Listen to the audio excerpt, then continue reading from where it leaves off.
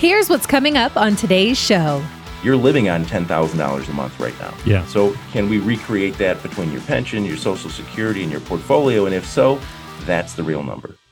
There are many factors that contribute to success: skill, good work habits, positive mental attitude, and of course, proper planning. So let's head to the drafting table and get this retirement success blueprint underway with Michael Stewart of Crystal Lake Tax and Financial. I'm your co-host, Mark Killian. Let's get started. Hey, everybody. Welcome into the podcast. Thanks for tuning in to another edition of the Retirement Success Blueprint with Michael Stewart and myself, talking investing, finance, and retirement, and popular rules of thumb. Should we follow these is the main topic of the podcast this week. Before we get into that, though, I got to ask Michael a little bit about Warren Buffett and what he's up to. First, let's say what's going on, my friend? How you doing this week? I'm doing excellent. It's August, so it's still warm and looking forward to the upcoming fall. Yeah. I know we're getting close, so it'd be nice to get some temperatures down a little bit. It's been crazy hot this summer, but that's all right. Hey, speaking of hot, we got a lot of stuff going on, and obviously in the financial world. And Warren Buffett and his company Berkshire, they are buying some equities and whatnot on this market volatility. What's your take on this? It's a Bloomberg. There's a lot of B's in this. It's a Bloomberg article about Buffett and Berkshire. So what do you think? Yeah, you got Bloomberg, you got Buffett, you got Berkshire, you got the Triple Bs, right? That's right. I think that used to be a wrestling group, I believe. Was it really the Triple Bs? Yeah, I believe something like that. Huh. Yeah. So the Bloomberg article talked about, and really, if you think about the history of Warren Buffett, for good and bad for individual investors, it kind of works out. So in June, right, 2022, here we had which was the lowest part so far for the year in the market. And Berkshire, basically, they're sitting on a pile of over $100 billion in cash. They actually bought $3.8 billion of equities of stocks in the second quarter. Now, in 2021, so you think just a year before in quarter two, they were net sellers of stocks. So remember, 2021, market was going up, everything was good, yet they were starting to sell stocks. And now here, when the bottom's fallen out in June, mid-year in quarter two, now they're net buyers of stocks, and it's the common sense thing. Common sense isn't always common practice, but buy the dip, right? So buy things when they're on sale and sell them after you've got, some nice appreciation. And that's basically what he did by selling last year into a strong market, buying into a weak market. Now, that being said, it's all about your timeline and your purpose too, right? They're also still sitting on over $100 billion of cash, even after these buys. So he doesn't think the lows are in. He doesn't think that, the route's over. He just saw some opportunities, so took advantage of those. And that's really where the timeline and purpose comes in. When you kind of reflect it back to, just because Warren's buying doesn't mean necessarily you are. He's buying for 3, 5, 10 years down the road. So just make sure your portfolio is positioned for what you need today, but also kind of have a little bit of eye on the horizon just so you can take advantage of some market dips as well. Yeah, and I think that's what we see, right? When we see somebody like that taking some advantages or taking some opportunities, we kind of go, maybe that's a sign we should do something as well. And so, of course, they've got considerably more, resources to tap into. So it's always a good idea to make sure you're checking anything, as we always say, with your professional, your financial advisor, to make sure that you're not doing something outside of that the plan calls for, right? And if you do want to swing for the fences sometimes, again, we always talk about that speculative piece, right? So that's a totally different animal, but still you want to bounce that off of your financial advisor. Agreed. Yeah, definitely. Because he's got just a few dollars, just a couple at his disposal. So let's jump into some rules of thumb here, Mike, and talk about these a little bit. These are probably a little bit more up our alley than what William Buffett is up to. And many of these we've heard. I think a lot of the listeners probably are going to be familiar with at least the first one and the last one. So I kind of made those that way to kind of for that familiarity piece. But then I've got a few other ones that we might not be aware of. Do you put any stock in rules of thumb? Is it good for just kind of dinner conversation back of the napkin chat? Or is there any validity to using some of these within your retirement strategy? So let's jump in, tackle a few. What's the rule of 100, Mike? And can you give us your thoughts on it? Yeah, the rule of 100 is a really good starting point when we're talking with clients, especially because a lot of people come in more over their skis, taking more risk than what they really should. And a lot of that has to do with just kind of Wall Street promoting, stock only, growth only type of investments. So rule of 100 is you take 100 minus your age. So let's say you are a 60-year-old, right? So you're knocking on the door of retirement, getting pretty close. Just take 100 minus your age. 100 minus 60 equals 40. So the 40 is about the average amount of equity exposure you should actually have in your portfolio. Now, everybody's situation is going to be a little bit different. So some people can afford to take a little bit more risk. Maybe they're going to have 50, 60. Some people a little bit more risk averse. Maybe they're going to have 30 or 20. But it's a really good baseline to kind of start with saying, okay, let's start with around how much should you have. So it's 100 minus your age, and then kind of customize it based on you. It's not uncommon for individuals, whether they're 50, 60, 70, coming in my office on a weekly basis. And when we put the rule of 100, they say, okay, I'm 60, I should have around give or take 40%, and they're 80, 90% in the market. They're just way over their skis for risk, because this year's a great example of kind of what can go wrong if you're taking too much risk. Right. So do you kind of use that as a quick reference, or is it something you think there's some good practice in place there for people? Because to that point, if you're 60 and you take, the rule says take 40% risk, but maybe 40% is not right for that person, right? So is it just a kind of a good starting point and then you drill down? Oh, absolutely. So it comes down to, do you need income off the portfolio? Just because you're 60 doesn't mean you may not be working until 70, so you really have a 10-year, a decade time horizon. So that's really where you got to customize it. It's a good starting point saying, hey, for the average person, here's about where you are. Okay. But let's customize it along with what you need. Gotcha. All right. The 75% rule, I think this one's also referred to, some people maybe say 80% rule, or even 85. This one kind of is a little weird because it's about the income. So what's your take on it, and give us some kind of insights to these couple numbers here? Yeah, the 75% rule, or whatever, arbitrary percentage you want to put out there, is really what percentage of your income do you need in retirement to replace from when you're working. And we actually use a lower number on that one. And what we use when we talk about income, we don't say, okay, you were making 100,000, so now you need to make 75,000. That's, once again, just kind of a nice baseline kind of talking point. And the rationale behind it is certain things go away when you retire. So I'll give you an example for our Illinois listeners here. Let's say you make $100,000 a year. Okay, so what happens when you retire? Well, you're not going to be paying about 7.2% in Social Security and Medicare. So that's going to take $7,200 off of money that isn't going to be paid out anymore.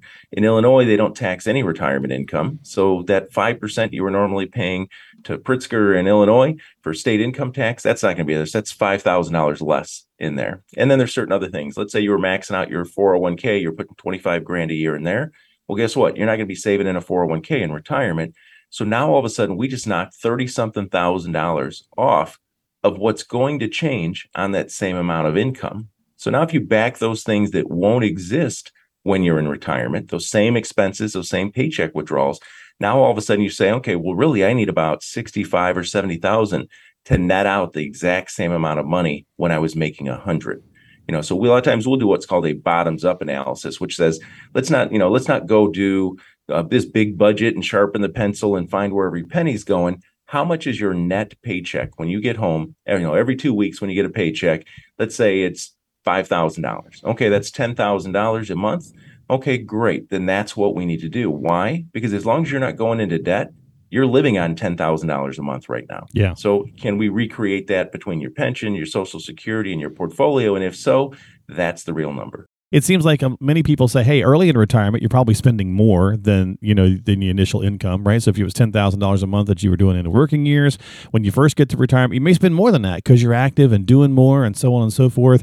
And then maybe it ebbs back a little bit along the way. So I think, again, it's just good for a quick baseline, but it's probably got to be drilled down. No, agreed. Absolutely. Another thing that comes in that, since we're on the kind of the income side of it, is are there any things that are going to go away in retirement or get picked up? So as an example, are you retiring after the mortgage is paid off? So now there's a couple grand a month you don't need. That's $24,000 a year that isn't going to be going to the bank anymore. True. Because now it's paid off. Or let's say because you're retired, I was just at the Windy City Smoke Fest, over the weekend, a country music thing down by the United Center. And we met with a guy that's retiring. He's moving up to the Grand Geneva, which is up in Lake Geneva, Wisconsin, just over the border here. And he said, yeah, I'm retiring. I'm 58. And he's like, guess what? The country club membership for where they're buying their new home is 10 grand up front and $6,500 a year. Well, the 10 grand's not an issue. but now we've got to build in $6,500 Oh, yeah. of additional, costs of golf costs that he didn't have when he was working. So it's just those things, what other expenses are you picking up and what are you getting away from? Okay. All right. Well, very good. That's the rule of 75 or 75% rule, I suppose. The rule of 72. What is this one? Yeah. Rule 72 is basically just telling you how long is it going to take your money to double? If you say, okay, let's say, and I'm just going to keep the math simple here, and I'll flip it both ways here. Let's say we say with your portfolio, we can average around a little over 7% over the next X amount of time frame. That means that you take 72 divided by the 7%. It's going to take you about 10 years to double your money. Or let's say you think you're going to get 10% returns, good luck with that. But let's say you're going to average 10% returns, then it's going to take you 7 years to double your money. So while you're working, it's a good rule because really you want to find out and say, okay, on the one end of it, if I'm here today, I'm 55 and I got $1 million. If I average 7% a year, then when I'm 65, if I average 7%, I should have $2 million.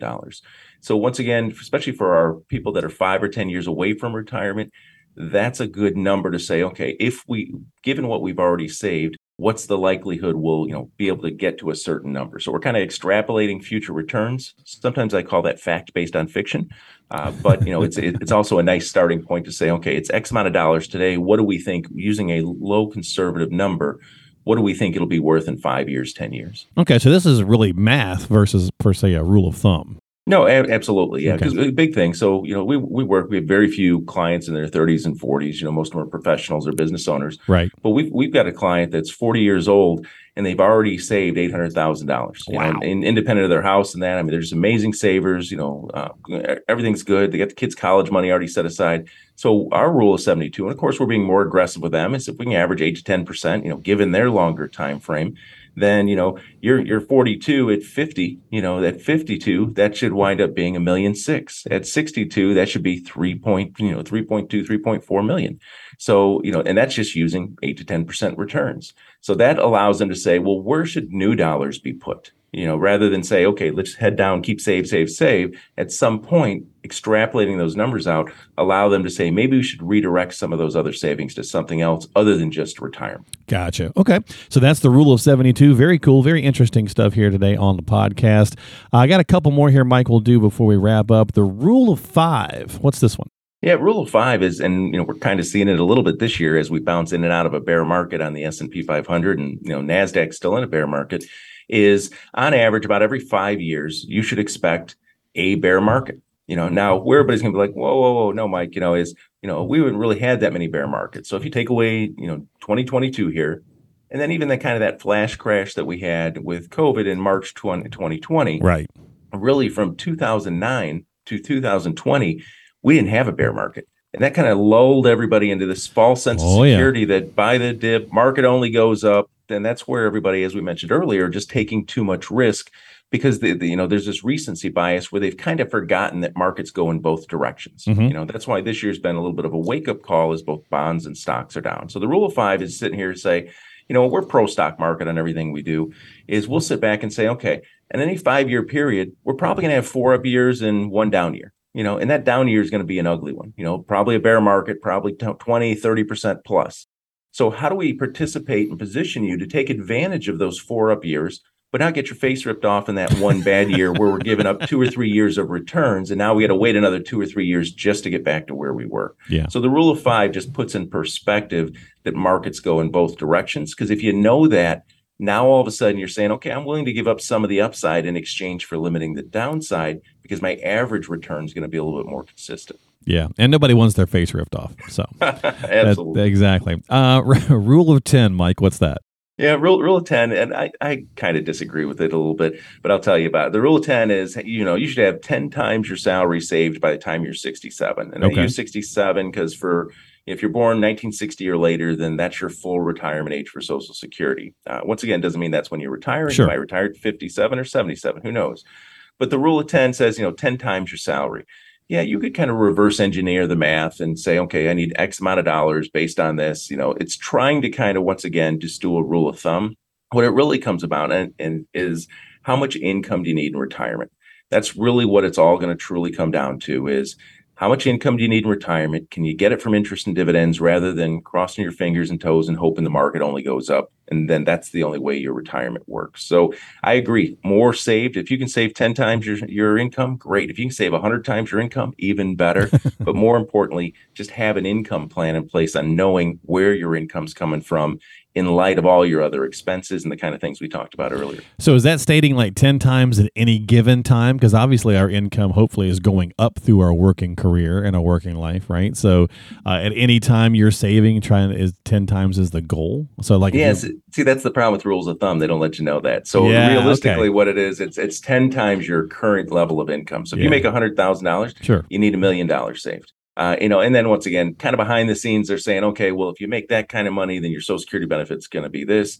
And if you can take, 4% or something off your portfolio, then that with your Social Security, now you should be comparable income to what you were making prior. Gotcha. They work together. And you mentioned the last one actually in that little statement there. So the 4% rule, obviously another one that many people are aware of.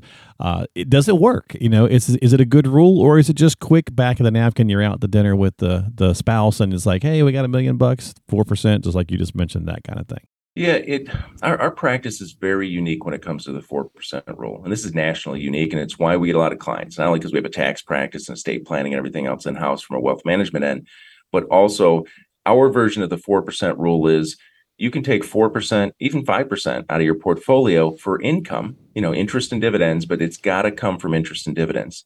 It can't come from hoping that the market goes up. So as an example, in our portfolio, if you had $1 million with us on January 1st, and you were taking out $40,000 of supplemental income, so just interest and dividends, then what that means is that you're getting a 4% cash flow off your stocks and bonds and real estate and the overall portfolio that we have. Why? Because now we're not touching any of the $1 million. We're just taking cash flow off the $1 million. So if that $1 million happened to be down 10% right now, so now it's down to 900,000 just because the markets are down, you're still getting the same $40,000 of cash flow because you own the same portfolio. And once that clicks with people, they're like, oh, so I don't have to worry about monthly ups and downs anymore because my goal is income off the portfolio. And when you're sending me income every month, it's in the form of interest and dividends. It's going to renew itself every year. Well, guess what? That's cash flow. That's treating your portfolio almost like it's a rental property where you don't care about the value of the real estate, right? It's just kicking you out cash flow on a monthly basis, and you're never touching the principal. Now, that principal will go up over time because the market, 4 out of 5 years, like we talked, is probably going to be up. So you're going to get capital appreciation. You're going to get rising income. But when you go through bouts of the market like we are right now, you don't have to sweat it that the portfolio is down 5, 10, or even 15% in value because the cash flow was established with what you originally bought. Now take that to Wall Street's 4% rule. Wall Street's 4% rule came out by a guy named Bill Berggruen in the mid 90s. He was a financial advisor. His clients were getting older. He said, okay, how much income can I safely take out for our clients? So he looked back at history, throughout the 90s, the go-go 90 years of all the tech boom and all that. And then a little bit of history behind that and said, okay, over any 30-year period, with where interest rates have typically been and where the stock market has returned, you could basically, with a 60-40, 60% stocks, 40% bonds portfolio, you could take out 4% and not run out of money. This doesn't mean not spend principal. It just means you might have a nickel left, you might have $1 left, you might have 100,000 left, who knows how much you'll have left, but you won't run out of money.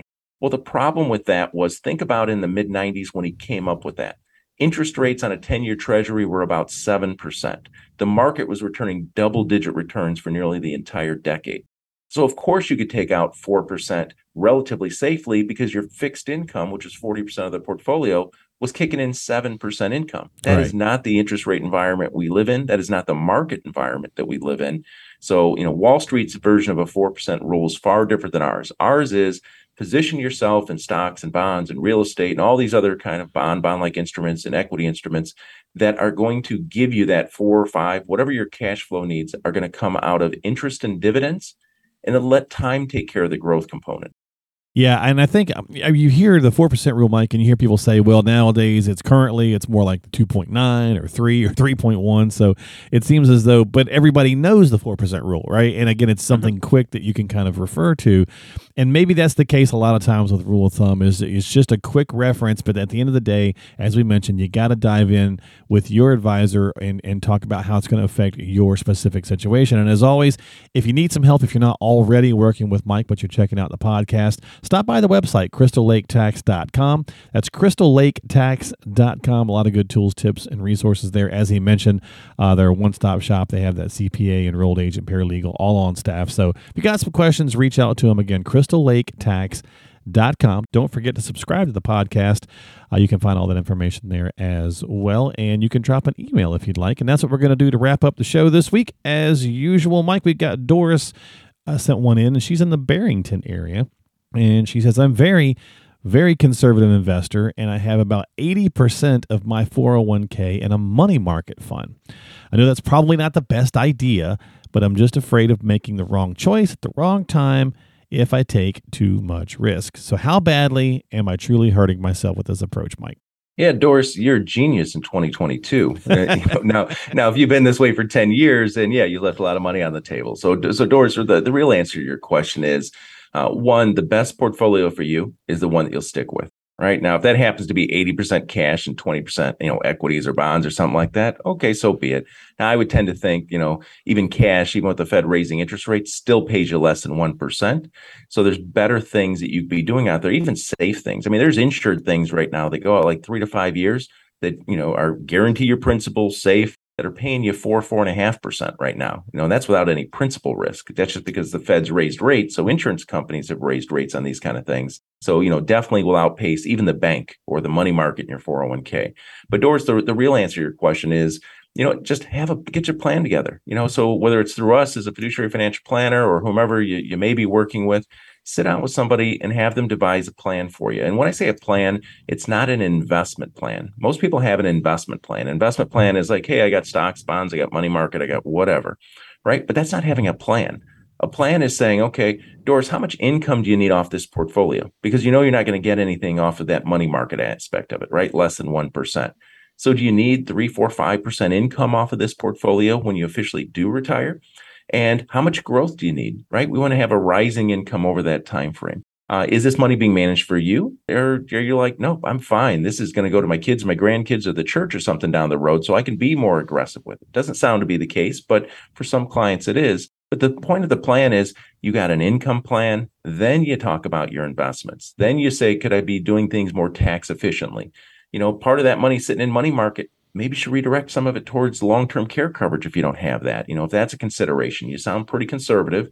And then even your estate plan, is your estate plan in order? When you have a plan that covers all 5 of those things, now you actually have a true financial plan. So now you're not asking, should I have 80% of my money in the money market? Because the plan will dictate how you should be invested. And it may have a large cash position because you're so conservative. There's nothing wrong with that, Doris. Once again, the best plan for you is the one that you're going to stick with. But instead of worrying about, is it the right time? Am I making the wrong choices? Instead, just sit down, truly put together a real financial plan and let the plan dictate the investment choices that you make. And Doris, I want to make an offer here. And I didn't mention this to Mark earlier. But so we just actually, here in August, we launched our second book, just now available on Amazon. But I'd like to get you out a free copy. And also any of our podcast listeners, be happy. Just shoot us an email, go to the website, request it at crystallaketax.com or give the office a call. We just published our second book in 5 years. It's called The Retirement Success Blueprint. So same name as our radio show, same name as the podcast. And what it does is it talks about the 5 areas of financial planning that we just covered. Because what it's going to do, whether we ever work together or not, it's going to kind of give you a really good grouping of what kind of things should I look at, not just for investments, but for taxes, for healthcare, for your estate, for your income purposes. So it's called the Retirement Success Blueprint. You can go on Amazon and pay $12 for it, or we'd be happy to even cover the postage for you and just send you out a free copy. Just ask for it, Retirement Success Blueprint. And once again, we'll offer that to any of the listeners on the show as well. That's awesome. So the Retirement Success Blueprint, the new book from Michael Stewart there, stop by the website and request a copy, crystallaketax.com. Drop them an email there at crystallaketax.com, or I can give you the number also, 815-526-3092. Great question, Doris. Thanks so much, and hopefully that'll help you out and all the other listeners as well who'd like to take advantage of that and pick up a copy. Mike, thanks, my friend, for hanging out and explaining some rules of thumb, and I'll catch you in a couple of weeks. All right, take care of yourself, Mark. We always appreciate your time right here on the Retirement Success Blueprint with Michael Stewart, founder at Crystal Lake Tax and Financial.